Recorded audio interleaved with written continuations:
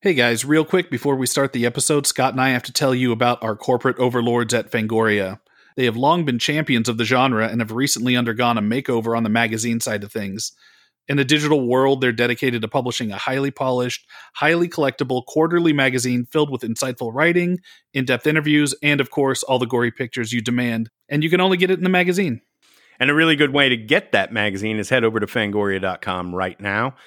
Sign up for a subscription. And if you're going to do that, and you should, make sure to enter the promo code KingCast, which will give you 25% off your annual subscription, which is, you know, it's a quarterly magazine. So that's like getting buy three, get one free. Yeah, we are mathematicians. I don't know if you guys know that. Well, we outsourced that one. We hired a math guy to come in and help us on that. But we are Steve Kornacki has a great board that lays it out for us. Yes. All right, now on with the show. Hi. My name is Stephen King.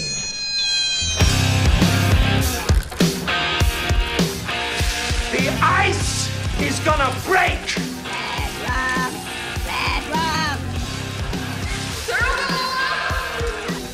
You guys wanna go see a dead body? Well, sometimes dead is better. Hello, and welcome to the KingCast on the Fangoria Podcast Network. My name is Eric Vespi. I'm Scott Wampler. And we are your hosts. Today, we are joined by a very special guest. He is a respected author, actor, and side note, I think he was also the internet's first boyfriend. It's true. And we'll get into that in a second. You'll know him from his memoirs, Dancing Barefoot and Just a Geek, as well as his work in TV and film, from Star Trek The Next Generation as the universally beloved Wesley Crusher to a little film called Stand By Me. Please welcome Mr. Wil Wheaton to the KingCast. Thanks a lot for having me. Eric, it's great to talk to you again. It's been like 18 years since we last did this. Yeah, no joke. Our quick backstory is, and I want to know where this is I met you at Comic-Con, I think it was 2000 to 2001-ish. Sounds about right. And I saw that you were doing signings and stuff like on the website before going out. And I'm like, I have this beautiful British quad of Stand By Me, one of my all-time favorite movies. I'm like, I'm going to go get Will to sign that for me. And I show up and walk up to your table, and you ended up buying that poster off of me. Because it was amazing. Yeah. Everybody knows the poster image from Stand By Me. It's the silhouette of the four kids. Yeah. And that's great on those vertical posters, but it plays even better horizontally, which is how the British posters are. And so you bought that off of me. I think you traded me, you gave me like $20 and you traded me autographs. And I think you gave me one of the like Star Trek The Next Generation Wesley Crusher autograph cards or something. I mean, it sounds like we successfully engaged in a barter system. It worked. And part of that trade was that I interview you for this website that I was writing for at like 19 or 20 years old. Yeah. Called Ain't It Cool News. And you're like, sucks to be you because I'm super into this internet thing and I already know the site and I would have done the interview anyway. Eric, did you seek out another copy of the poster once you I did. I have a regular US one sheet for it. I don't have I haven't found another quad though. The quad that I acquired from you is in what I call the presidential library. I have a small collection of probably 50 or 60 things that I just want to hold on to, that I want my grandchildren to have access to when they're older and they're like, "Hey, who were you?" And that's in there. You turn to your kids and just start spouting the curse lines at them, and they're like, "I thought you said you wouldn't do this anymore." The therapist helped you get through this. But yeah, Stand By Me's long been one of my favorite movies. And then getting to know you a little bit, I got to, meet Anne and the kids. And when I was in LA, I would go visit you when you were doing your improv show. Was it Acme? At the Acme Comedy Theater. I was doing sketch comedy and improv comedy. Yeah. Yeah, no, there was like a hot period where like our paths just crossed like every other week. It felt like for like 2 years. Yeah. But yeah, I wasn't kidding when I was saying that you were like the internet's first boyfriend. You became like kind of the face of being a geek on the internet.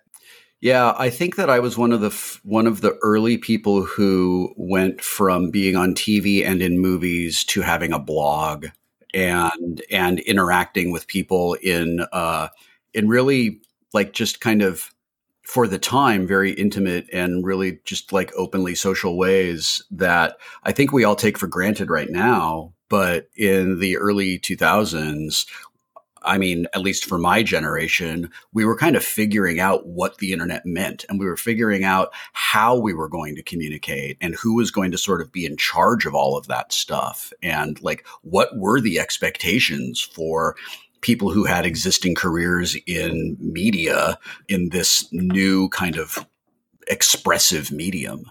And I had always wanted to be a writer, and I've been revisiting that era a lot lately, and I've been thinking a great deal about it. And, you know, one of the reasons having that blog was so important to me was I had an opportunity for the first time in my life to speak up for myself. My entire life, like I would try to say something and like my mother would jump in between me and the microphone and like put out her version of things. Or like I would be doing some press or something. I never wanted to do it, but I'd be doing press and it would be all about like jokes at my expense. And then there was this minute where we had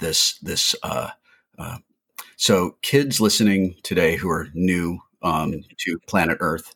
In the 80s and 90s, primarily the way that we talked to each other online was on Usenet, which is like a computer bulletin board. Imagine it being like a Discord server with no voice. There were news groups. There was a news group about people who hated Wesley from Star Trek. And the thing is, it wasn't a lot of people, but they were really, really prolific. And I, as a result of that, I labored under the misconception that fandom like just hated me, that I was disdained by fandom the way I was disdained by my father. And like, I really internalized it and I really believed it. Like I grew up, not to go too far down this particular road, but I was like emotionally abused like crazy when I was growing up, and I had terrible self-esteem, and nothing I ever did was good enough for my parents. And if someone liked me, it was like, I felt like it was an accident, or if someone liked me, I felt like, oh, it was like I had fooled them somehow, you know, that I wasn't genuinely good at anything was sort of how I felt. But I felt like I was pretty good at writing, and I felt like I wasn't. I look back at it now and I'm just like, oh, you write like a 25-year-old, you know, like that's fine. But I stuck with it, and it let me find my own voice, which in turn let me find myself, which has led me to a life and a career that I absolutely love, that I'm really, really excited about and really happy about, that I feel really good about. But those early days, like it was just, I talk about this with people who were there. Do you also feel like the internet just felt a little smaller? Oh, 100%. There's no question. Yeah. I think about the days, my first experience with the internet, my grandparents were weirdly always kind of early adapters of technology. Like they had a cell phone in their car, like in the late 80s. And that was like a giant brick. About the size of a briefcase. Yeah, it was and that was the charger for it or whatever. And then the phone was connected via cord to the top, and you like kind of you picked it up, and it probably cost like, you know, $50 a minute to call anybody, but that was there in case of emergency. Calls never lasted for more than a minute. That's right. It was like the telegram for cell phones. I remember I had Prodigy. Do y'all remember that shit? Yeah. That was like, I think that was all the precursor to America Online, if I'm remembering the timeline correctly. But you know, those early days, yeah, definitely. Yeah, Prodigy was owned by Sears. No shit. I didn't know that. Yeah. And before Prodigy, there was Genie, which was owned by General Electric. And there was CompuServe. And I can't recall. Oh my God. Who the primary owner of CompuServe was. Mr. Serve. Mr. Dr. Serve. I remember when America Online became sort of ubiquitous, that it really did like literally bring America online, and for better and for worse. And that sort of led us to where we are now. But I remember back then feeling like you would go to Slashdot and Ain't It Cool and Fark, and maybe Metafilter, and then you would read the blogs. Like that's kind of what we did. There was no instantaneous communication. There was no social media. There was very, very, very limited streaming capabilities. It was just a very different world. such a different world. And the thing that blows my mind is that it was such a different world, and we're not even talking about 2 decades ago.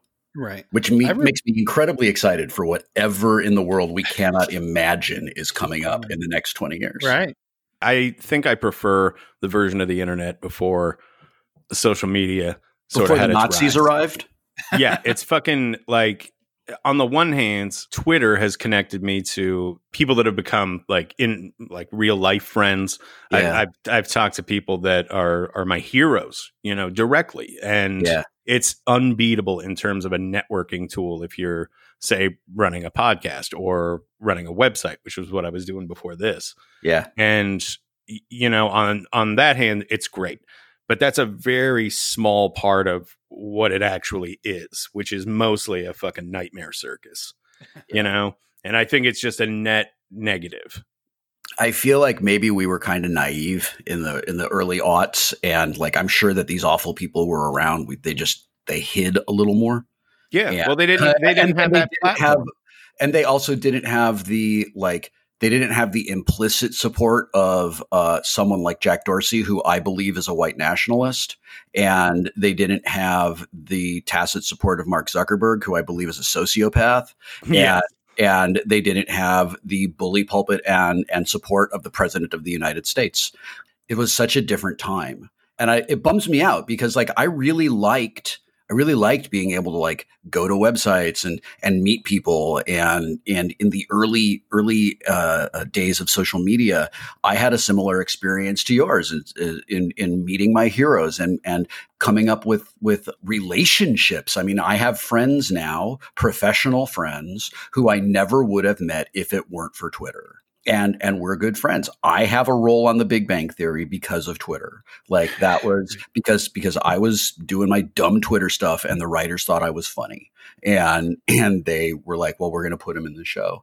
And I walked away from Twitter a few years ago because I just couldn't handle the fascists, and I couldn't handle just the toxicity of it. And I don't miss it at all. I don't regret it. I have no desire to go back. And that really, really makes me sad. These media companies have the absolute ability as privately held companies to do something about the incitement of violence, the incitement of genocide, the incitement to anti-democratic spreading of just easily disproved misinformation. It's become so bad and so unchecked. I feel like as a society, we do not have the tools, and the leaders at these companies are absolutely not the leaders who are needed to integrate this into society in a non-harmful way. Agreed. Yeah, Totally look how long it took him to start banning QAnon accounts and stuff. It'll eventually, I think eventually there'll be a tipping point where someone's going to say, okay, all right, something needs to be done about this. Some sort of regulation needs to occur. And that'll be a big fucking problem because people aren't going to want to be regulated. That's the beauty and the horror of social media. Yeah. But it is coming. It's just a matter of time.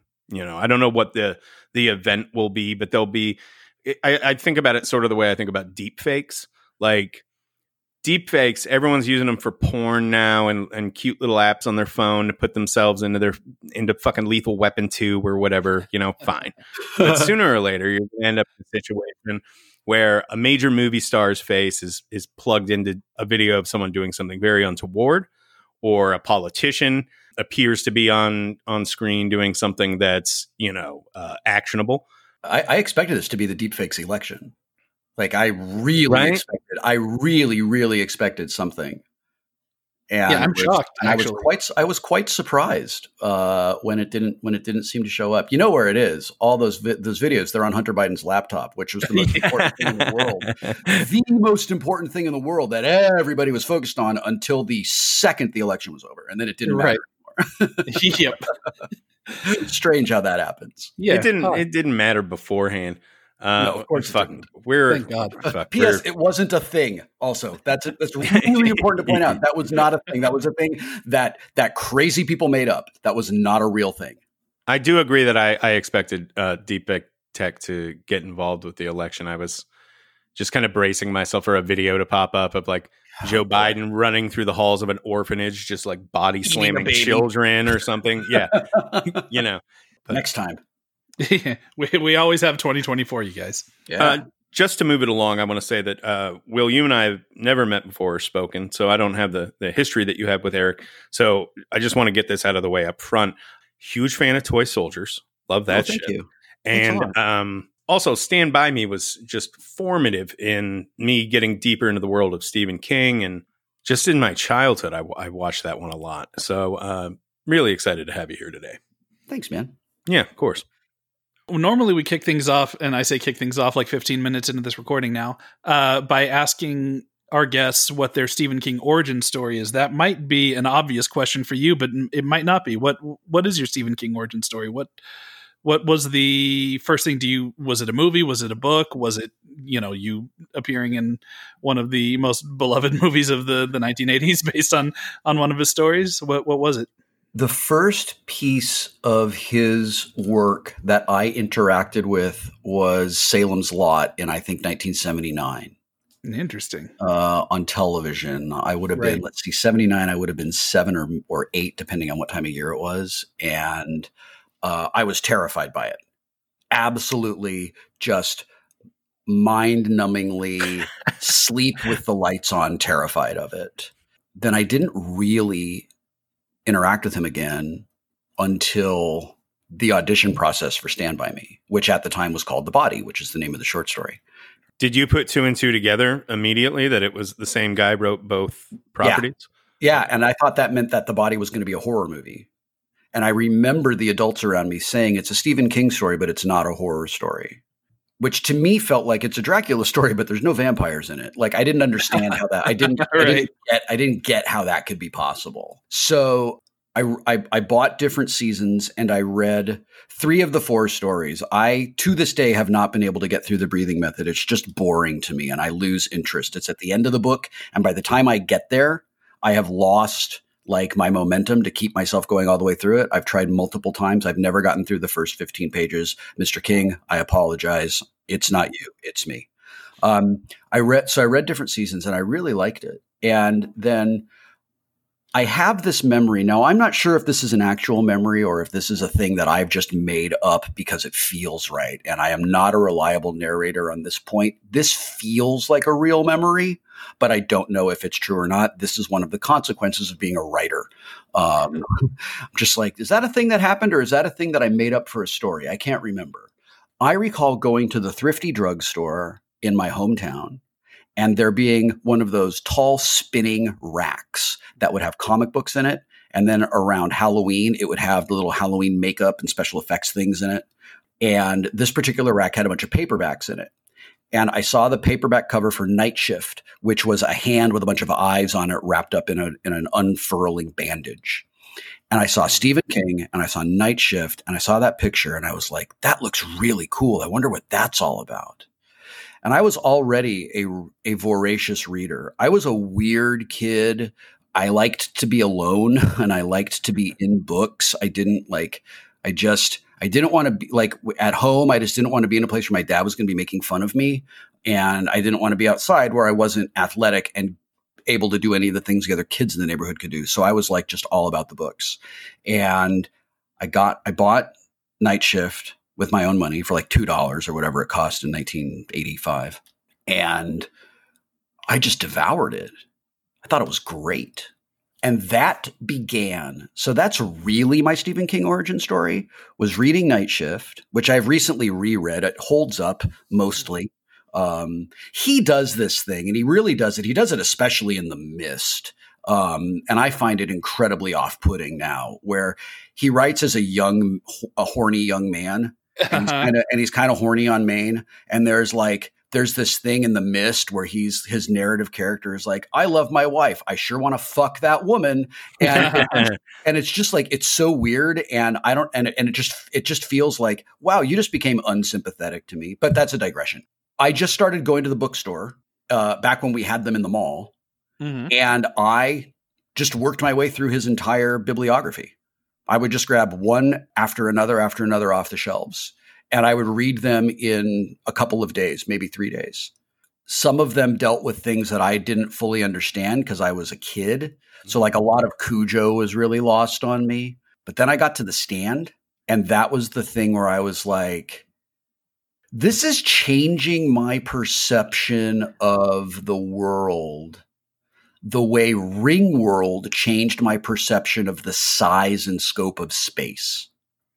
The idea that you could tell a story that spanned an entire continent, that really was this amazing battle of good and evil that had these huge different phases in it, was just like, I couldn't believe it. It was like reading The Stand was like going to the movies all day, every day for like a month. And I absolutely loved it. You're right. There's something to the length that works for it. I just recently revisited it as well, and it was my third go through The Stand. There's something about how in-depth that book is, and how many characters are introduced that you fully feel like you know. Like, he's just so great at making you know his characters, and that it just kind of, it ceased being a book, and this sounds cheesy as hell, but it's the never ending story, right? Like, you're opening it up and you're looking through a window and revisiting real people. You're visiting real people. That's what The Stand feels like. And there's not really another book of his. It maybe kind of comes close, but there's not another book of his that has that exact feel for me. Not a standalone. I would argue that The Dark Tower does that, but it's not, he's got 8 books to fuck around with. Right. The Dark Tower is so interesting to me. I will spend the rest of my life trying to come up with an opening line as good as the man in black fled across the desert and the gunslinger followed. Right. Like, I will never write a line that good. It doesn't matter. I could do nothing but try to top that line for the rest of my life, and it's never going to happen. And he wrote it at 19. I know. Fuck him. What a dick. It's so incredible. Like, come on, man. Like, God, fuck you. I love that series so much. Mm-hmm. Even when it gets fucking weird as shit in the last 2 books. Right. And those last 2 books feel like a fever dream. And I loved it. I love how he gives you that moment at the end where he's like, look, if you want to walk away now, go ahead. Yeah. This is an entirely acceptable time to walk away from this story. But I know that's not going to be enough for some of you jerks. So here's more. And you'll probably be happier if you leave now. Yeah. It's such a baller move. Yeah. I just thought it was great. And of course, none of this gets into the impact that his book on writing had on me. That's, of course, much, much, much later in life. We're still in the origin story phase of this.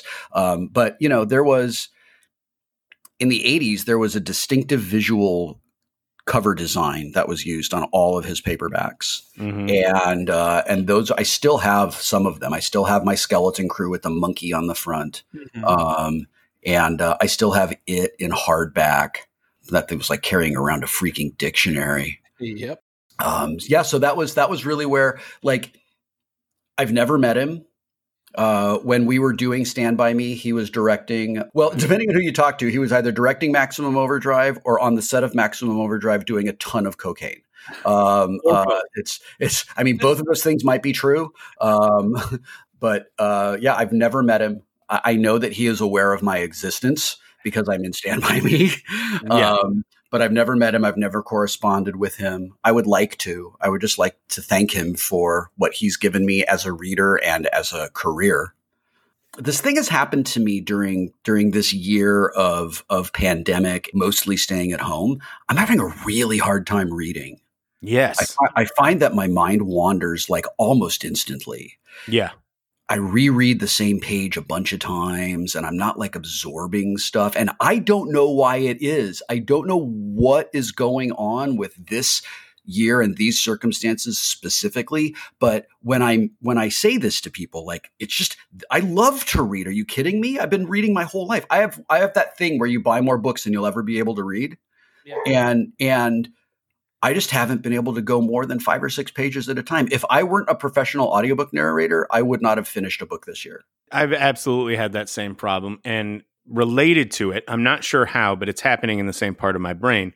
The stuff that I'm watching for entertainment, I'm gravitating towards just absolute fucking trash. as mindless as it possibly can be, right? I'm like, good, there's a new episode of Holy Moly. Fantastic. That's a great way for me to spend my time. And I've spent my whole life being like, no, that's not intellectually stimulating. I'm not, that's garbage. That's junk food. And now I'm just like, bring on the trash, man. Yeah. I want just the trashiest junk that's ever existed. My wife and I have been watching Hallmark movies. We're just like, yeah, like it's just, it's weird. But I'm on hour 4 of Pawn Stars. Dude, I marathoned a whole fucking season of 90 Day Fiancé. I'm not quite there. Like, got caught up in the storylines and shit. Was like, oh my God, what is, because that one's a really interesting case because literally everyone on screen in 90 Day Fiancé is a bad person. I know. It is just, it's like not a single person you can cheer for. It's, you are steeped in just absolute, like the worst sort of humanity you can imagine. Yeah. And my wife tried to watch one of them with me and was just like, absolutely fucking not. Like, this is really awful trash. And I'm like, yeah, I know. I like to run, and I haven't run very much this year. And I know that I couldn't hop into a 5K right now, and I certainly couldn't go and do a marathon again. But I can go for a jog. And like, after a mile, I feel like I'm going to die, but like I can do that. I'm trying to do something similar with reading. I'm trying to ease myself back in and just like reawaken the synapses that are just not working right now. Mm-hmm. And I chose Night Shift and Skeleton Crew to do that because, they're easy to read and it's a bunch of short stories. So like it's constantly like starting over and re-engaging my attention and all that. It's a good strategy. I also recommend starting a Stephen King podcast that forces you to read a bunch of stuff that you already love. Yeah. That's helped me too. I've read more in this last year than I probably have in the 3 or 4 years leading up to it. And of course, all reading stuff I've already read before. But it's there is something to revisiting something that either you like or you had issues with and you're curious about, like Tommyknockers I had to revisit recently, and that was always a King title that I never really loved. But it's fascinating reading it more in an analytical context and seeing what works and seeing what doesn't, and approaching it not experiencing the story for the first time. So that's done wonders for me, so I highly recommend it. I think there's also something interesting. I'm 48 now, so like I am squarely a middle-aged man, and like I am aware of all the things that come with middle age. Like my body's just not as cooperative as it used to be, and I injure more easily than I ever did. And stuff that used to get me really worked up, I just could not care less about. And I feel like maybe I am cognitively and developmentally in a similar place to where he was when he did a lot of his stuff that I really, really enjoyed. I'm interested as I go back into this stuff to experience it as this version of myself, a middle-aged man with all the baggage that comes along with that. And it has made, just in Night Shift and Skeleton Crew, it just made things differently. Like I was saying about The Mist, before I was married, I was just like, oh, whatever. I didn't care about this like weird hookup.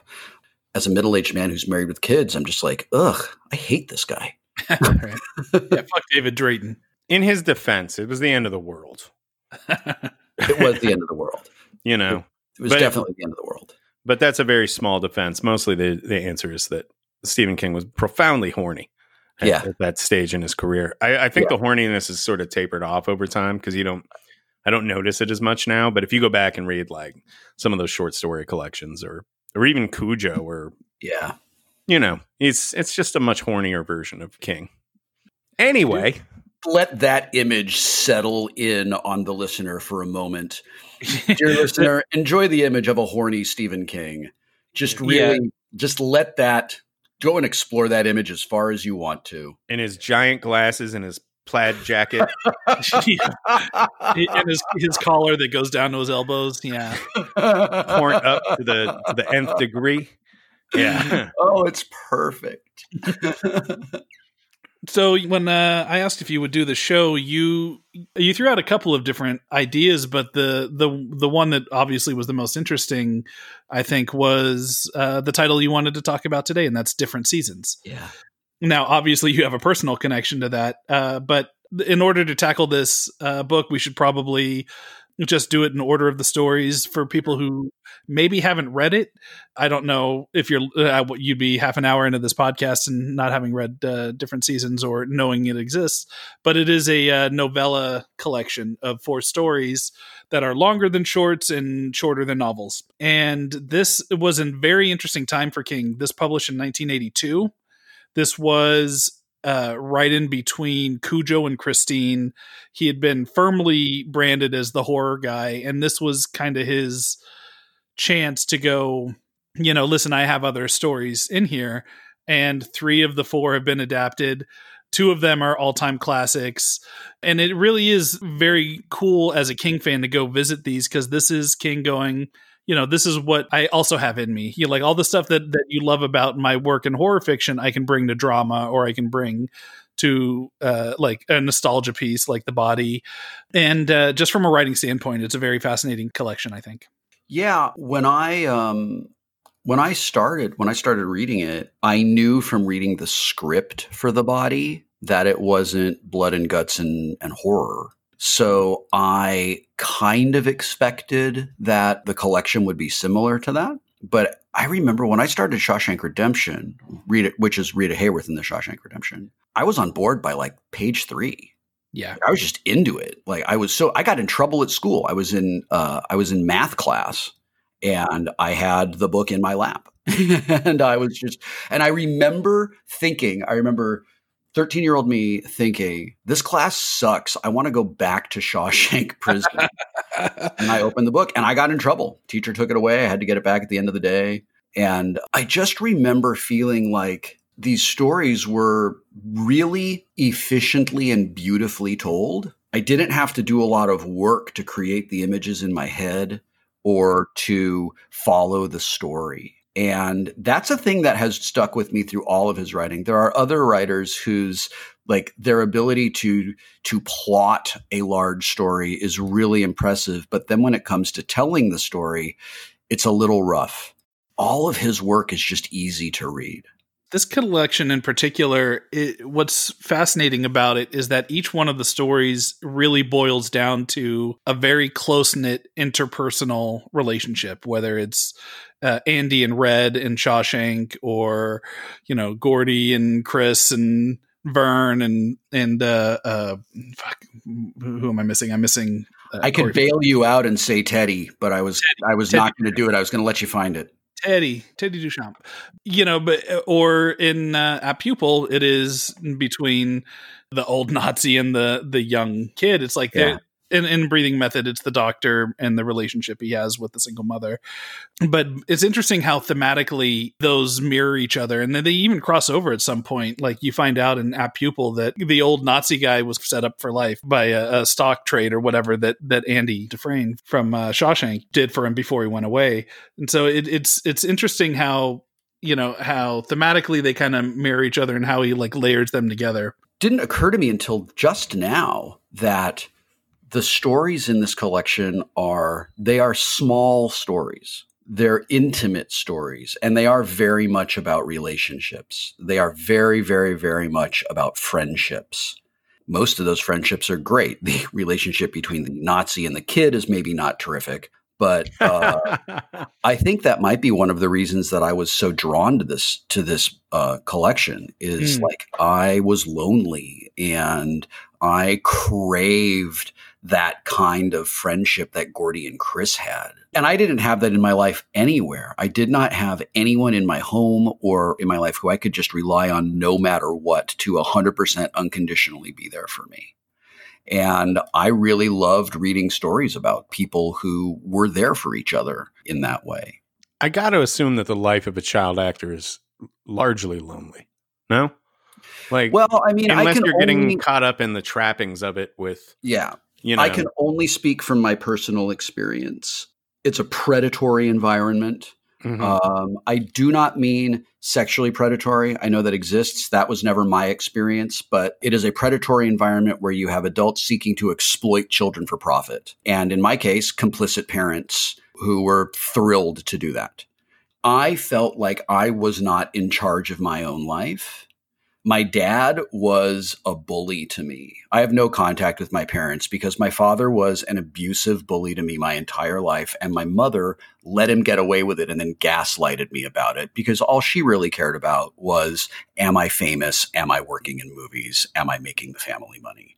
That was the relationship like at home. It sucked. I was so lonely and I was afraid all the time. And I had all this pressure on me. Like I had to book these jobs. I had to be the best to get the job. And like, if I was the best and I got the job, then my mom would be happy. And then like, maybe that would be the thing that would get my dad to love me. And I did that my whole childhood and well into my adult life before I just accepted the reality of who those people are. When I was a kid and so withdrawn and lonely, I could take these books. You know, this was before Game Boy. Game Boy really changed things. That let me have a Game Boy on the set, and I could play games on the set, and that really changed things for me. I could play video games, and that gave me something to do when I wasn't like performing in a scene. But until like, when does the Game Boy come out? Like 87 or 88 or something like that. So until then, it's just books. It's always books all the time, and it's like for me, it's either like Asimov science fiction or Stephen King fiction. That was what I read. That was what I loved. And in these stories, in different seasons, I found characters who I liked, and I found relationships that I could aspire to have myself. Like my favorite moment in Shawshank Redemption is when he says, if you've come this far, maybe you'll go a little further. Right. The idea being, you are my friend and I love you, and I have worked so hard to put this together to like honor our friendship. That was like, are you kidding me? That would have been a dream come true for me. Someone who was willing to do that. Well, also not obligating you to, right? That's what's amazing about that, is that it's, here's all the stuff. You're my friend. You've earned this. Have a little bit of freedom that this money can provide. Yeah. If you want to find me, you know where I am, and I will be there for you. No weirdness, though. If you don't want to do it, you don't have to do it. You know, no strings attached. Yeah. So after Shawshank Redemption, it's Apt Pupil, which is an extremely upsetting novella. Yes. For those who don't know, it is the story of a kid. He's a teenager, right? He's 13 in the story. Yeah, I recall. Yeah, okay, that's right. Yeah. A kid who befriends an old man in his neighborhood. And we find out horrifyingly that the man is a Nazi who is in Not just any hiding. Nazi. He was the guy in concentration camps, like doing experiments. And stuff. He is a bad dude. This whole thing is this kid becoming a Nazi under the tutelage of this old man. It's horrifying. And I just remember feeling that whole story was like, it was like watching something through glass where I was safe, but only as long as the glass was there. And the glass wasn't the thickest glass in the world. So like maybe it wasn't safe. And I liked that feeling. Like there was a thrill to that story where I felt like I'm seeing something that I shouldn't get to see, was how I felt when I read that. Well, what's really kind of fucked up about the story and effective for me is that I can see a lot of myself in Todd Bowden. Not that I was fascinated with Nazism and anti-Semitism and murder. You know, he straight up starts becoming a murderer, but I was obsessed with movies, right? So if I had found out that a neighbor next door had, you know, was a big director in the 50s and 40s and 50s, you know, I can relate to the obsession of like, hey, I want to go and befriend that guy and talk to that guy. He does an interesting thing where he takes that kind of fanboyism and uses that as a point of entry to this character who is, he's a sociopath. If he had written this today, he'd be a school shooter, right? Sure. This is a kid who is obsessed with the Holocaust not for any reasons why anybody should, be paying attention and know that history. He is obsessed with it because he's getting off on it in some weird way. And that further exacerbates, whatever thing is inside him that, ends up killing some homeless people. They call them winos in the story because I guess that's just whatever they called him at the time. The story ends in a much different way than the movie adaptation does, where the kid essentially gets found out and he murders the guidance counselor, and then he goes on a shooting spree at an overpass. He kills a bunch of people in a car, and it's a really haunting final paragraph. I think that the last line of the story is something about how it took the cops 5 hours to take him down or something. Yeah. The and 5 hours implication later, being he probably took out a lot of people in that time. Yeah. But it just goes to show how great King is as a writer, because he can give you a point of entry. And that was my whole, rambling, point, was that you can relate to this kid who is a monster. He's just as big of a monster as Kurt Dussender, the Nazi that he finds out. And what's really weird about the story is that they feed off each other. And that's, again, that weird friendship angle that we were talking about. It's an antagonistic relationship throughout almost the entirety of the story, but at a certain point they need each other, right? Just as people, and they're bringing out the worst in each other as they're doing it. It's like the very definition of a toxic relationship, a toxic friendship. And it especially great coming off of the heels of Shawshank, which is the polar opposite kind of friendship, right? Shawshank's all about hope, that is giving you hope. The whole point of Andy in that movie is to bring hope into Shawshank, and his hope never wavers, and that's why he's able to get out. At Pupil is quite the opposite. It's a very cynical story. It's gorgeously written for as dark as the subject matter is. Yeah. But it's such a bummer that I've never seen the movie. Nor have I. I actually, before you said that, the movie existed, I was under the impression that it was in turnaround, and that it had and that it had been for a really long time, because I don't recall it being released. I recall it being talked about, but I don't recall it being released. But it's got such a weird history, this adaptation. I mean, obviously the Bryan Singer film has a lot of history and a lot of behind the scenes stuff that makes it really difficult to revisit now. That said, it was Bryan Singer's follow-up to Usual Suspects, and it's a really well-made movie. I think Ian McKellen is inspired casting, and this is, I think Brad Renfro does a great job, but it's hard to put praise on the movie knowing some of the behind the scenes stories and knowing what, accusations against Bryan Singer came later. And then rewatching it with that in mind, it becomes a little more lecherous than it would have if you didn't know any of that stuff. And the way he shoots Renfro and all this stuff becomes a little hard to talk about. But the movie itself, I think, it's pretty good. It's not a great masterpiece of a movie, but it's pretty good. But it's also not the first time they tried to make the movie. They almost made one in the late 80s with Nicole Williamson as Dussender, who's Merlin from Excalibur, and Ricky Schroeder was Todd Bowden, the main kid. That is a fascinating one, because that one they shot for, I think, 2/3 of the film. They shot 2/3 of it, and then they lost their financing. They lost their money, but it was originally written as a role for James Mason. Then he died. James Mason was going to play the Nazi, and then he passed. But it's fascinating. Apparently there's footage that exists. There's rumors that there was the cut that they threw together of what remained, circulated around the on VHSs around the conventions and stuff in the late 80s and early 90s, but none of that's ever survived anywhere. I'd be fascinated to see that.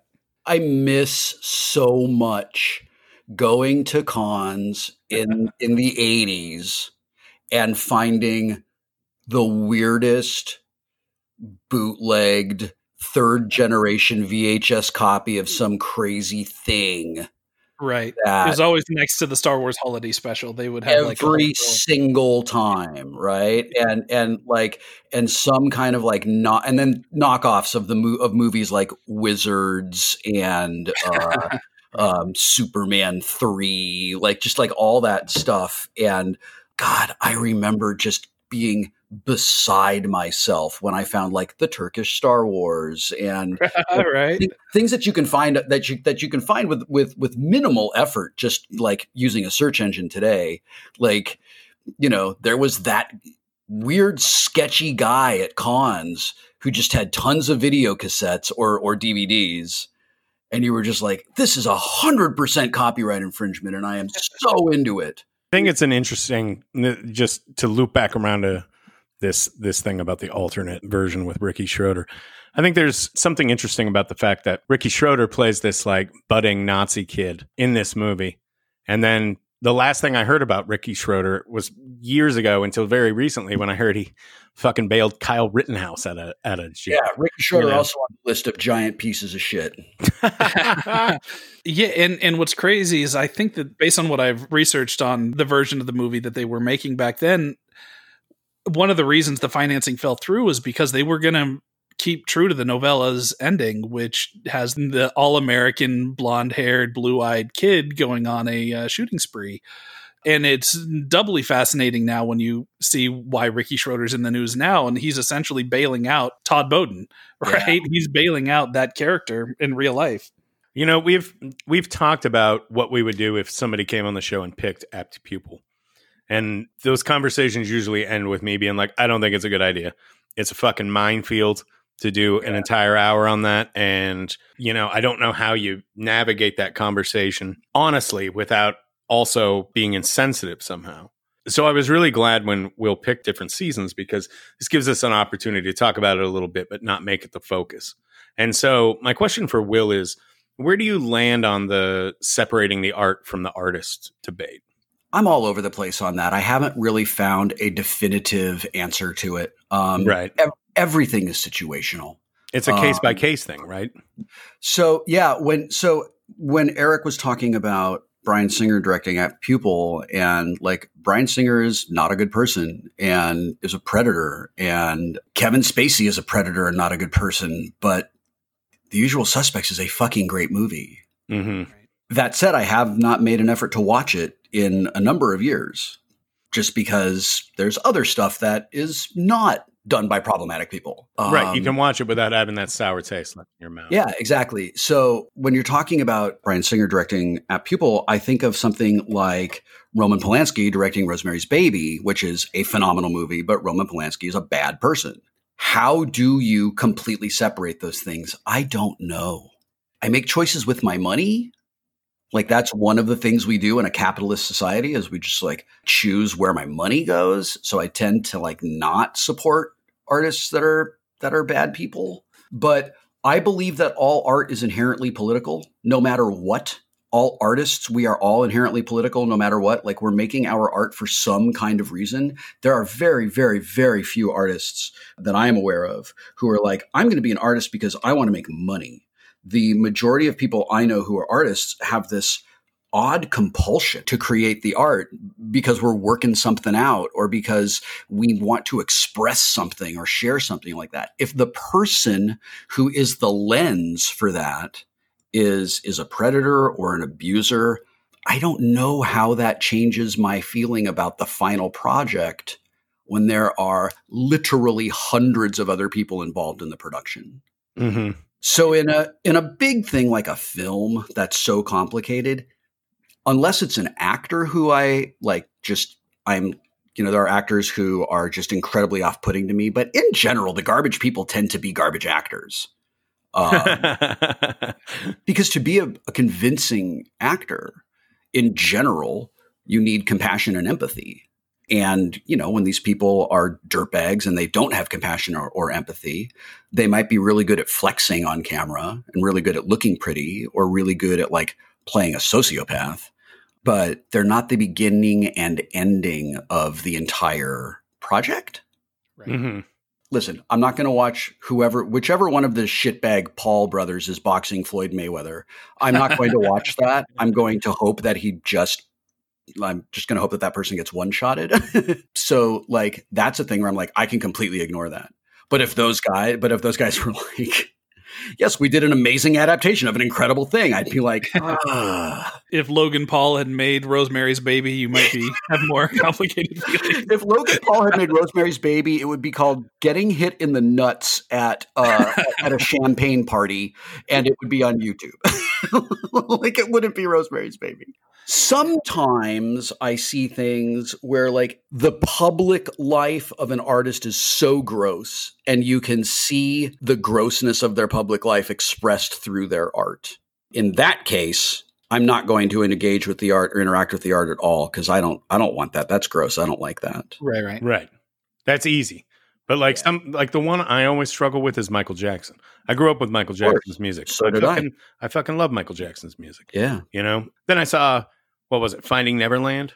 Yeah. And it's sort of like, well, I believe these guys. And once you know that, now when I go out in public and if I hear like a Michael Jackson song on Walmart or some shit or in a bar, I can listen to it. You know, I'm not going to throw my drink on the ground and run out of the building. But it has impacted my opinion. And I find myself putting on Michael Jackson a lot less since I saw that documentary. I kind of feel like, well, if you believe these guys, it's the least you can do is to at least stop, think about it, and sort of, you know, acknowledge that, you know, this person might have been a gigantic douche. And in that case, a pedophile. The older I get, the more I make the effort to see things in shades of gray and accept that people are complicated. I get the impulse behind like cancel culture. I get the idea and I get the frustration of young people who see bad, powerful people rewarded over and over and over again for their bad behavior with no consequences. So a generation went, okay, fine. If the existing power structure isn't going to hold these people accountable, then we as consumers will.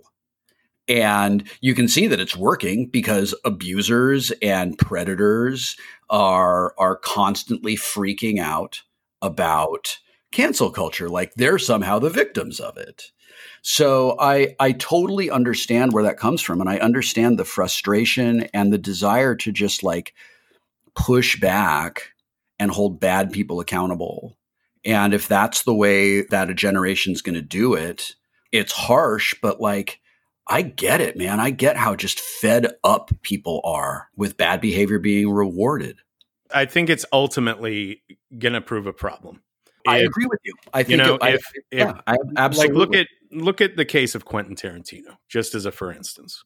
You know, Quentin fucked up big time filming Kill Bill 2, basically bullying Uma Thurman into doing that shot where she got in a car wreck. Mm-hmm. You know, and he does need to be held accountable for that. And it sounds like Uma Thurman very much held him accountable for that. But also, he apologized. Whatever conversations they had fixed the issue, and she forgave him. And, you know, then started... And he hasn't repeated that behavior on other films that we know of. Right. So, but then when Once Upon a Time in Hollywood came out, it was like, oh, so I guess everyone's just forgotten that Quentin Tarantino did this horrible thing to Uma Thurman. It's like, yeah, but... How do I say this? Like, if she forgave him, who am I to not forgive him? You know what I mean? Like, it seems like at that point, you just want to be kind of mad at Quentin Tarantino. And a thing you always see in those situations is people saying, I never liked that motherfucker anyway. Or their movies sucked always. And it kind of like tips your hand that, so it's not really about justice for this other person. It's like, you have an opportunity now to openly talk shit about somebody that is beloved, and you're hopping on that bandwagon. In those cases, I understand the anger, but I also feel like it feels a little opportunistic. If these purity tests continue, I think we're going to find that a lot of people are flawed and have made mistakes in their life, some bigger than others, certainly. Some things can be forgiven and some cannot. And that's just such a personal thing, like whether or not, you know, you take them at face value. You accept that apology. Yeah, I agree with that. And I feel like it is really just, this feels like a cop-out, but it is sincerely how I feel. It's really up to every member of the audience to decide what is acceptable for them. And it's up to every individual in the audience to decide if they're going to support someone or not. Fortunately, there's a ton of art out there right now, and we have access to more art than we've ever had before. Totally. So if there's someone whose work you do not enjoy, or someone whose work you enjoy and you don't enjoy them as a person, there's definitely someplace else to go. Well, I still don't think I'm going to watch That Pupil. Which is fair. I really never had a use for a movie version of that anyway, because the story just made me feel, again, icky. very well written. It's a great story, but I don't need more of that. I don't need to see it dramatized. I'm good, which is why I never got around to it. And then once all the shit about Bryan Singer came out, it was like, okay, now I really don't have any interest in seeing this shit. Yeah, that's the toughest thing, because I can watch Usual Suspects now, and even though it's Kevin Spacey and it's Bryan Singer, weirdly watching it, that doesn't get in the way because it's about a bunch of dudes. It's a crime story. It's about what the structure of information being given to you at certain points. You watch it that way, but watching At Pupil is harder to separate that stuff out because there's a 14-year-old kid at the center of this that do you feel like led a tragic life, and the way he shoots this Renfro, you can't help but feel like that it's kind of a loving look. There's a lecherousness to it. Yeah, I was going to ask you, do you feel like there's an inappropriate male gaze in the way that the film is made? I think so, yes. It's not even in the big, like the controversial, the shower scene that everybody's, heard about. What's really upsetting about the shower scene is that the shower scene is an important sequence in the movie. Like, this is the part where you're seeing Todd really being affected by the Holocaust stories, and the way that it's shot, it very clearly didn't need to see, teenage butts, right? They could have framed those out and it wouldn't have changed the scene one iota. Right. But the scene itself is very effective. And if they had just raised the camera a little bit, then you would have had a really impactful scene, because the scene itself is it's a PE shower. All the boys are in there, they're showering. And then Todd, the main character who's been listening to all these Holocaust stories, it like transitions from him being surrounded by his classmates to him being surrounded by concentration camp victims, in showers, and the shower imagery and all that stuff. And it's showing how he's being affected by all this stuff. And it's a crucially important scene, but you can't watch that now without that, controversy and without knowing all the behind the scenes stuff. Yeah. But even more than that, it's just the way he shoot. There's, how when you can clearly tell the director is in love with their star, like you watch, the way Hitchcock, shoots Tippi Hedren or, right. Or Grace Kelly or any of his blonde. Look at the way anyone shot Audrey Hepburn. For sure. Like you can tell that person's in love with him a little bit. And there's a little bit of that with At Pupil, with Brad Renfro. And that's one where you can't separate I'm finding it difficult anyway to separate the art from the artist. Right. So I'm sorry. Did that answer your question? It did. Thank you. All right, good. One movie and one adaptation that I don't believe has that problem is Stand By Me in the Body. Let's move on to the next. Yeah. The next story in the book is The Body. And of course that becomes Stand By Me, and Stand By Me is Gordie's story. The Body is Chris's story. Right. Mm-hmm. And that was real interesting for me as a young actor, 12 years old when I read that book for the first time. And did you read it before you shot the movie? I did. If I were doing it today, I would not. I would only read the script, because I'm doing what the script tells me to do. I'm not doing what the book says. Mm-hmm. I would probably have a conversation with the screenwriter and the director. Do you want me to read the source material? My instinct would be to not read the source material until afterward, because I wouldn't want to get confused. I wouldn't want to do like an impression of what I read in the book. But I loved it. There's a lot of dialogue in the story that is straight in the movie, so like I recognized that. The short stories that Gordie in the book writes, there's a couple of them in The Body that there's one that's not in the movie. I really, really, for the first time in my life, I don't remember a time in my life when I couldn't read. I have always identified with characters in stories and projected myself into them. One of the reasons I believe so strongly that representation matters in media is the reality that I'm a cisgendered straight white guy, and I see myself everywhere. Like, I do not have to look for representation. I can always identify with somebody. Generally, the most heroic character is written from the perspective of a white man. That was my experience. Since I've grown older, I try to actually get away from just like people who look and sound like me, because I want a diversity of experiences, and I want, the more I can understand how people who are different from me experience the world, the more I can use my privilege to make that world more just. This was the first time I could literally see myself in the story. And that was cool. That was just the neatest thing. I probably read The Body 5 or 6 times over the years because people wanted to talk about it. And I needed to know, everything about it. I have not looked at it in 30 years. But I absolutely loved it. I mean, I don't know what to say specifically about it. Someone listening to this probably knows more about Stand By Me than I do, and probably knows more about The Body than I do. What I can tell you about production is that I thought we were making something special. I don't know if anyone else believed that, but I believe we were making something special that was definitely going to get a release. None of us expected that it was going to become what it became, but we expected it was going to be released. I remember Jerry's dad saying, "Don't tell anybody about this movie because most movies don't get released." And he's right. What? There's just like, you go and work on a thing and it gets black boxed for a day and then it's gone. Before we had this explosion of bandwidth and distribution, if it wasn't in a theater, it didn't exist. And there were fewer ways to get things out in front of the public. And we really lucked out that this got the release that it did, and that it captured the imagination of a generation the way that it did. But it all starts with the material. It all starts with the novella. And the novella, I think, is just beautiful and flawlessly told. And I think that we did an extraordinary adaptation of it. I have heard apocryphally that Stephen King's favorite film adaptation of his work is Misery, but until Misery came out, it had been Stand By Me. Well, I know that he's spoken specifically about your portrayal as Gordie before, because that's the Stephen King character in this, right? If this is him telling a story about his childhood, which a lot of it is, he's said multiple times that the leeches scene was something that actually happened to him when he was a kid. Yeah. And he has the scars to prove it. Yep. And don't show anybody those scars, Steve. We don't want you canceled right now. Wait, hold on. Leeches leave scars?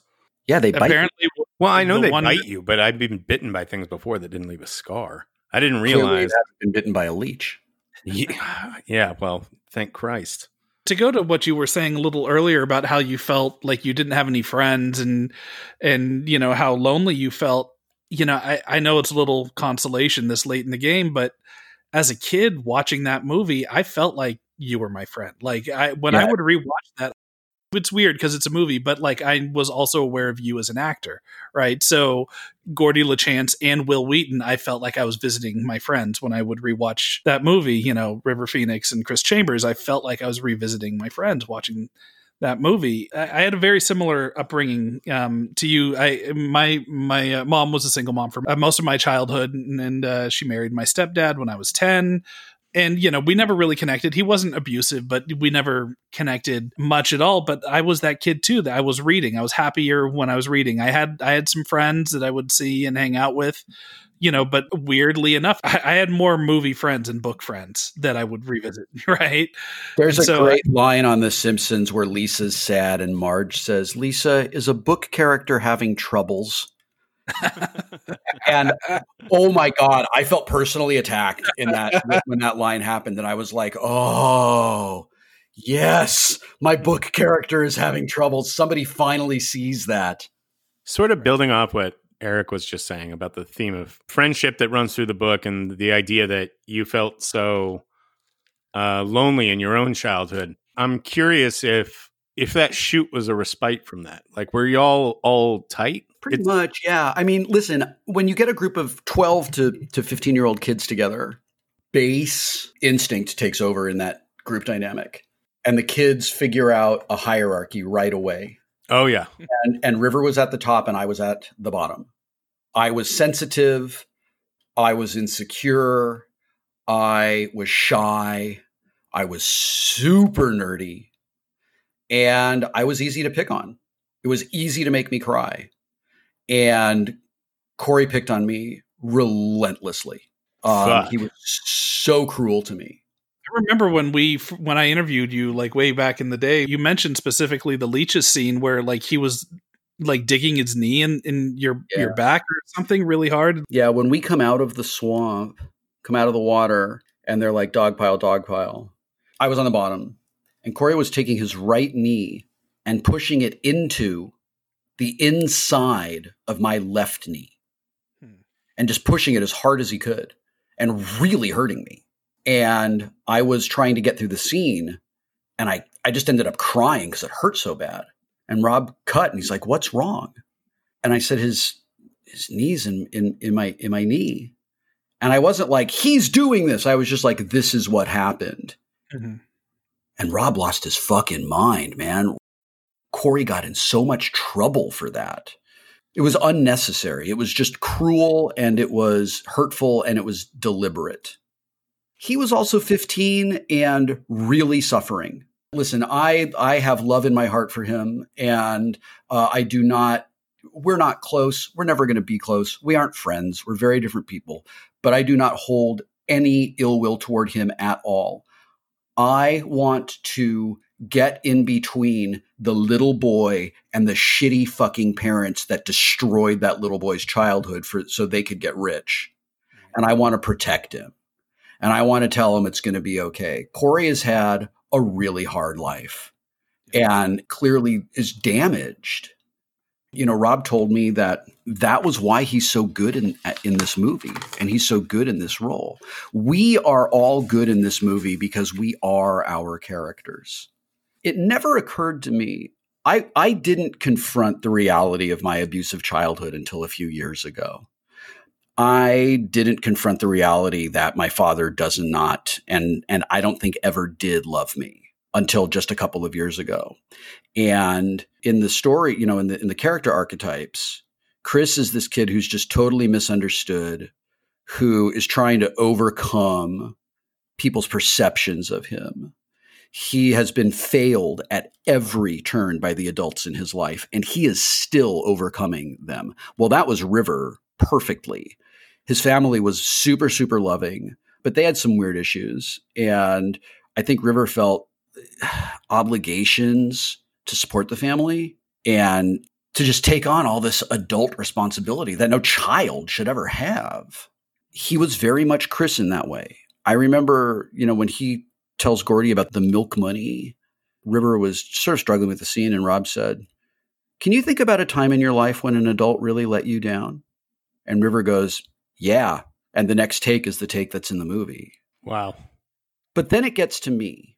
And then we'll go to Jerry. There was another kid who we all thought was going to be cast to play Vern. He actually plays one of Gordie's children in the final cut of the film. He was great. But every time Jerry was in the room, everybody was laughing. And that's who Vern is. Right? So 3 of the 4 kids are those characters. Then we get to me. My dad worshipped my brother, who's younger than me, did everything with him. My brother could not do anything wrong. In our family dynamic, I was the scapegoat, and he was and is their golden child. I didn't put together, because Denny's older than Gordie, that same dynamic could exist just with a younger sibling. There is no doubt in my mind, if I were ever to have that kind of nightmare that Gordie has, that the man who was my father would absolutely say it should have been you. By the time I did Stand By Me, I was already writing stories. I lived in my imagination. I told stories through the adventures I made up in Dungeons and Dragons. I told stories by I wrote like fan fiction adaptations of things I saw on TV because I wanted to practice being a writer. And I wrote short stories. And when journalists would ask me about if we were like our characters or not, I always said, yeah, I'm a writer, just like Gordie is. It didn't occur to me. And I still can't believe this. It didn't occur to me until I was like 46 years old. Oh my God, I'm the invisible kid in my house. Nothing I do is good enough for my father. My brother is the one everybody cares about and everybody loves. The only time my dad ever paid attention to me was to humiliate me or mock me or put me down or yell at me. Like there was never any positive, loving attention from him ever. And that was what Gordie's life was like. That's wild, especially given that it seems like you were their meal ticket, no? Oh, I was 100% their meal ticket. And I think that my dad really resented that. I'd say. Because as I look back through my life, I'm trying to like put everything like into dates and ages and things like that. And I tried really hard to have these conversations with my parents so they could help me through it and we could like kind of heal it together and move on and be a family again. And they were unable and unwilling to participate in that. Dad didn't care and mom just lied about everything. And I remember making these efforts to really reach them and really have a good loving relationship. They just weren't interested. It was always so weird to me to realize that it was so important to my mom that I was a famous actor. Not that I was an actor, not that I was happy, not that I was chasing a dream or whatever. It was really important to her that I was famous and people were paying attention to her because they were paying attention to me. And it seems to be around 9-10 years old that my dad really just, his demeanor toward me changes from being disinterested to disdainful. And when Stand By Me happened, and Stand By Me was so successful and I was famous overnight, I think he hated that. And my dad's a narcissist. And I think he really resented that I was earning a lot of money. I think he resented the attention my mother paid to me. And I think he resented that I was successful. I think he just wanted me to disappear and know my place, I guess. Fuck. It's rough, man. I'm sorry. I hope you'll take this as the compliment I mean it to be, but I think it's impressive that you turned out as well as you did. I appreciate that. Thank you. Listen, I'm really lucky because the parents in my home, the 2 people in my home who should have been my parents were not parents to me at all. Right. But the 9 people on the set of Star Trek: The Next Generation who were castmates very much were my family. Right. They very much were my parents. My studio teacher, Marion Fife, was an incredibly important influence on me and taught me the value of education and taught me the importance of morality and ethics and gave me all the things that I never got from either one of my parents and never would have gotten from my parents. And my brother is their golden child and he's a bully just like my dad. I don't have a relationship with him either. In their version of the story, it's because I'm the asshole, Yeah, my version is quite different. But my version also has the ending that Gordie's version has. Right. I have a family who I adore, and I have children who make me proud, who I love. I have the most amazing partnership and friendship with my wife that I never thought possible ever in my life. We're in middle age together and I'm so excited about growing old together. I can't wait. It's going to be so the wedding singer romance is what you're saying. 100%. And I get to write now. I write and I host and I voice act and I read audiobooks and I have a life that I really love, that I'm really happy about. It makes me sad that the people who are my parents don't get to participate in that. It makes me sad that I don't get to share these things with them. We're recording this at the end of the first week of December. And just a few days ago, my 12-year-old dog, who I'd had since he was a puppy, died. And it happened very suddenly and was a huge, devastating loss for our family. And because that wasn't bad enough, it also refocused for me that I don't have mom and dad to call to get comfort from. And I don't think Gordie had that either. And I think Gordie probably leaves and doesn't have any contact with his shitty parents either. It's one of the hardest things to make the decision to cut a family member out of your life. I'm estranged from one of my parents. And whenever this comes up in conversation with, somebody that doesn't know my history or any of that, they're always like, well, why don't you try to patch it up? Why don't you do this? Or maybe you're overreacting. No, I'm not. I didn't come to this fucking decision easily. And my life is demonstrably better without this person who was poisonous, sticking around and making things difficult for me. It always drives me nuts when people say shit like that, as though, the decision was made lightly or you're just being maybe pouty about some shit. Like, You're no, just this having is a tantrum. yeah, no, it's serious shit. Like, if you've come to that point, if anyone listening to this, if someone ever tells you they're estranged from one of their parents, take them at face value. Don't try to, fix it for them, because they like guarantee you they have thought of other options. I'm going to do everybody a solid. When someone tells you that they're estranged from their parents, this is what you say. God, that sucks. I'm so sorry. That's it. Don't say anything else. Exactly. That is all you have to say.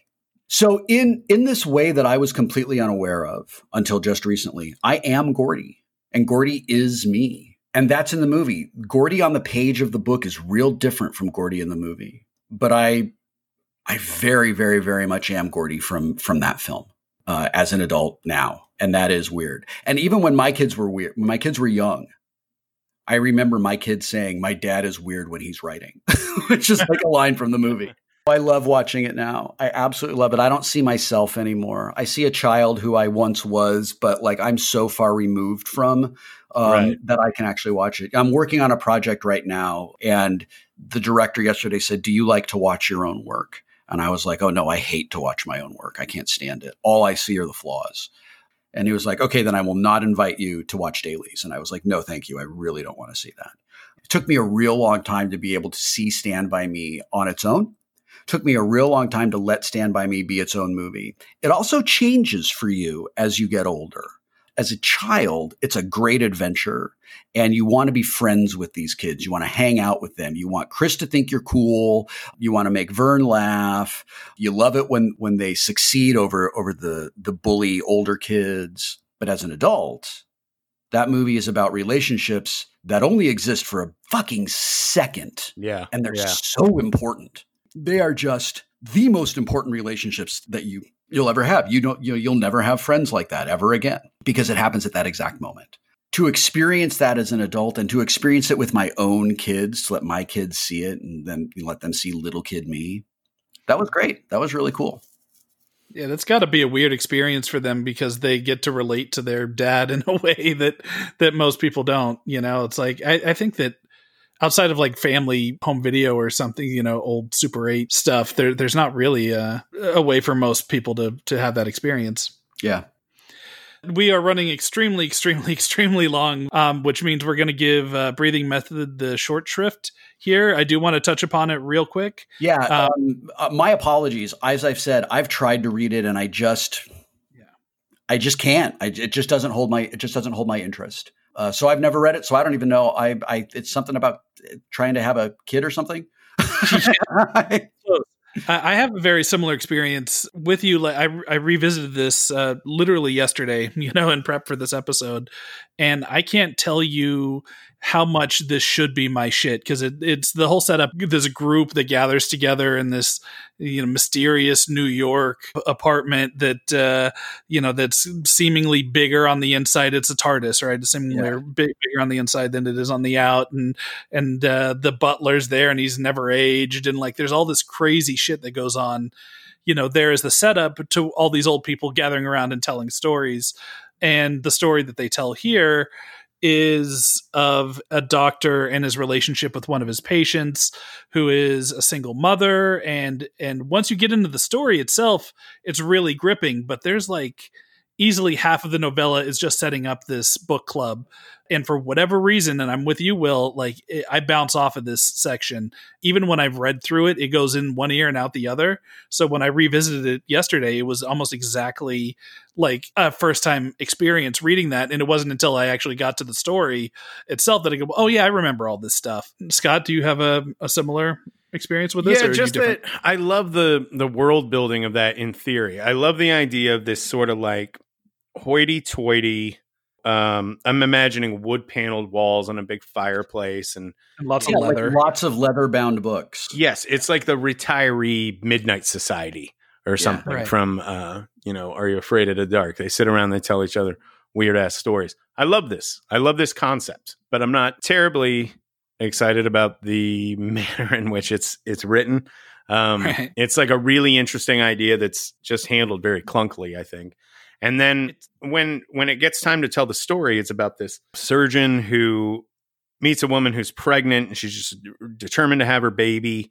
Long story short, she gets decapitated and still gives birth on the to way the to the baby. hospital. It's a car accident. Yeah. I'm fine with all that. All of this in theory sounds pretty cool.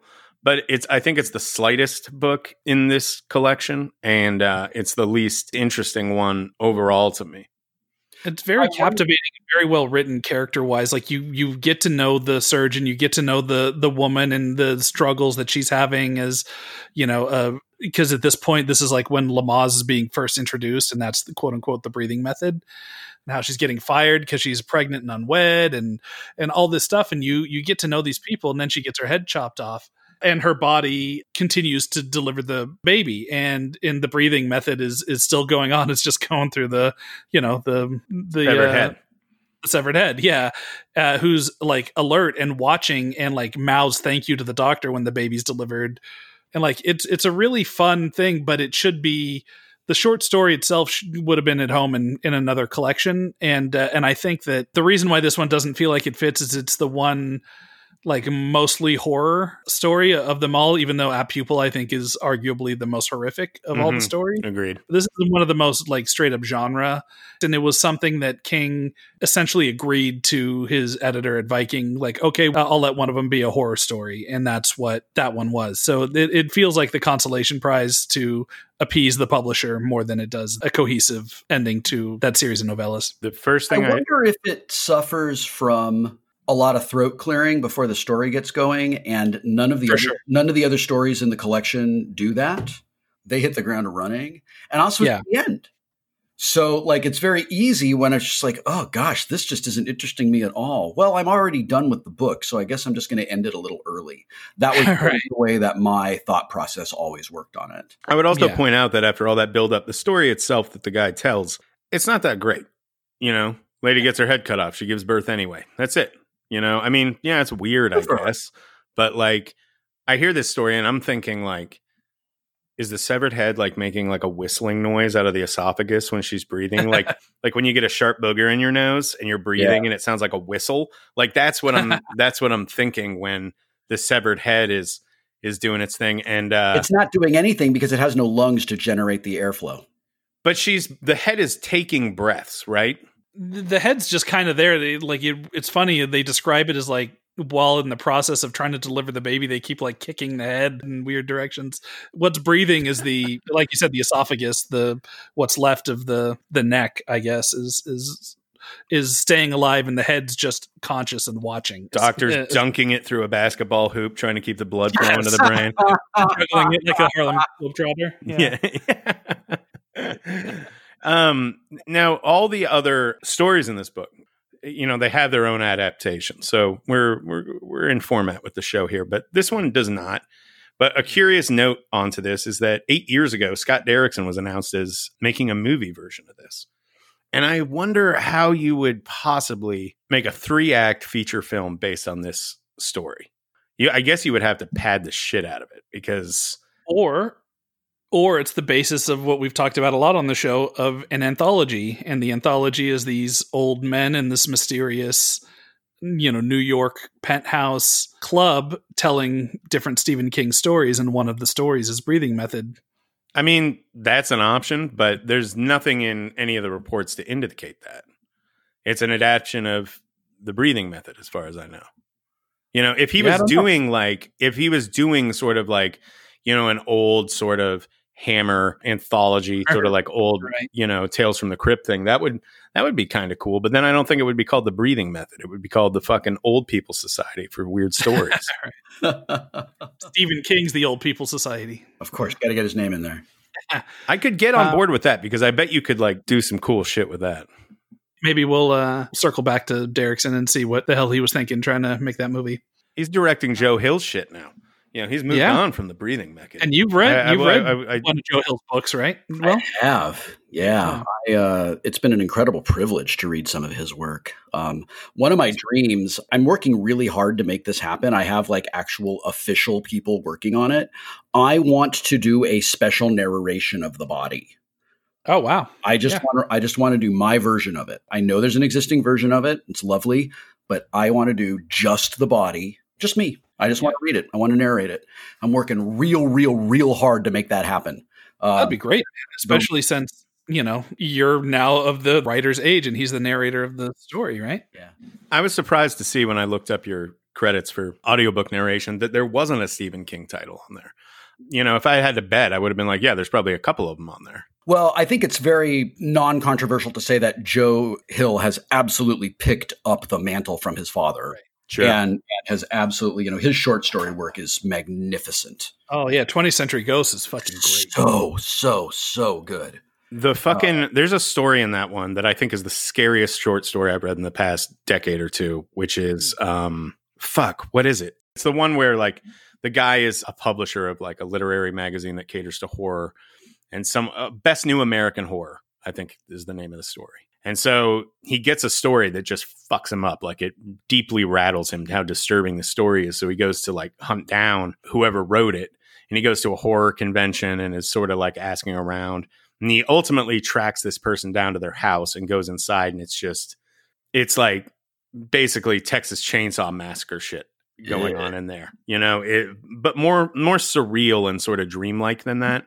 That whole story and the story within the story really fucked me up. If I recommend all of our listeners go seek that out. It's excellent. This is a good point for you to plug anything that you might have coming up. I have a ton of work on my calendar, but it's all NDA'd.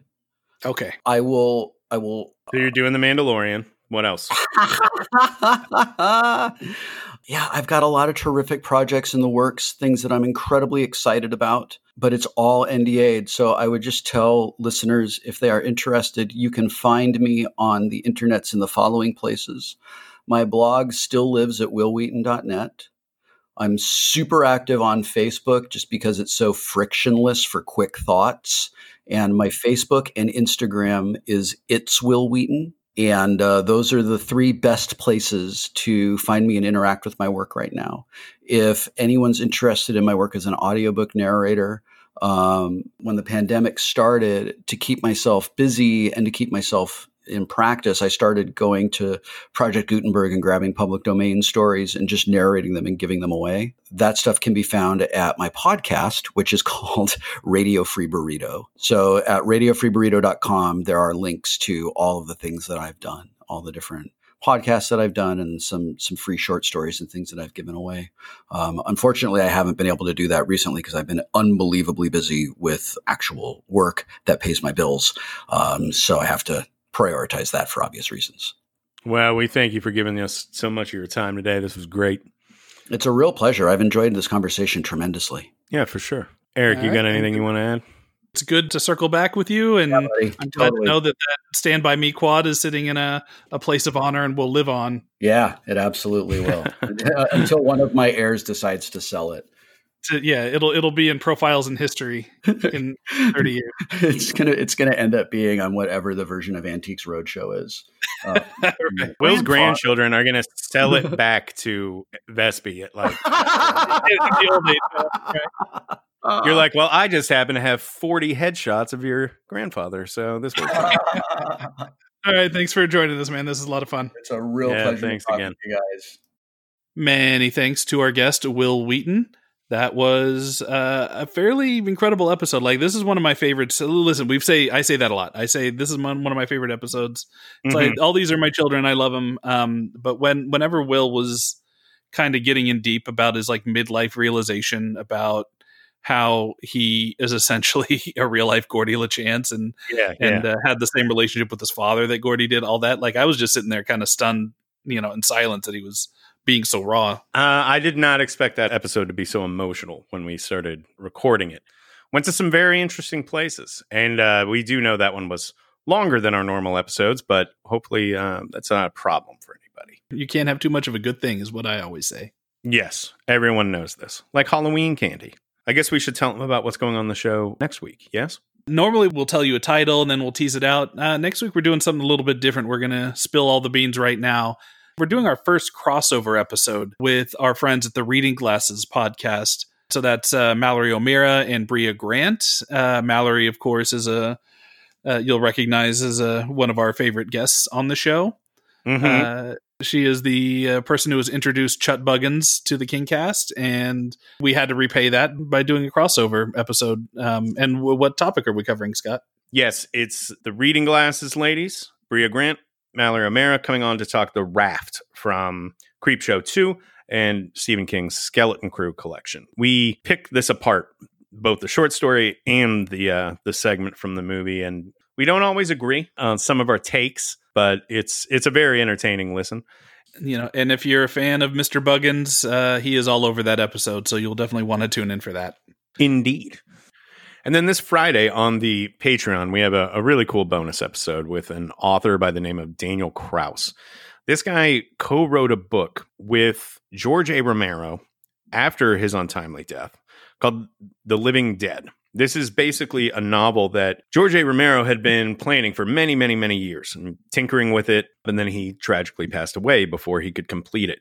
So he is essentially an expert in all things George Romero.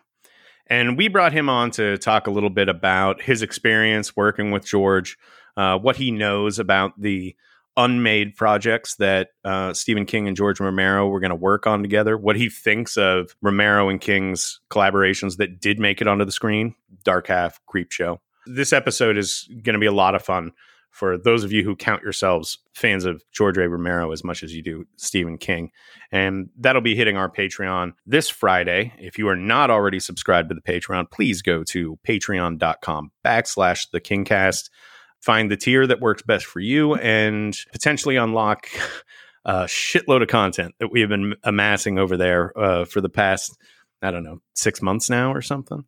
Ton of commentaries, bonus episodes, weird little tangents. There's a lot going on over there, and we're building up a pretty fun community. Oh, and speaking of building up fun communities, it has been brought to our attention that it might perhaps behoove us to direct you, the KingCast listeners of the world, to head on over to iTunes and leave us a positive review. We've taken our dings here and there, mostly because people do not care for the occasional bit of political commentary that has taken place on the show. We are in no way going to stop doing that, when it's necessary and as we see fit. But couldn't hurt to have our listeners pop over there and say a couple nice things. You talk about how handsome Eric is and how velvety smooth my voice is, and how much you love Stephen King, that sort of thing. Do us a little solid to break in the new year. Pop over there, leave a nice note. We appreciate it. And do we have anything else to talk about it? Nope, I think that'll do us. So we'll see you all next week for our discussion on The Raft. See you then, folks. The KingCast is a Fangoria podcast production. The show is produced, hosted, and created by Eric Vespi, that's me, and Scott Wampler. Tira Ansley and Abhi Goel are executive producers. Daniel Danger is our art director, and editing is done by yours truly.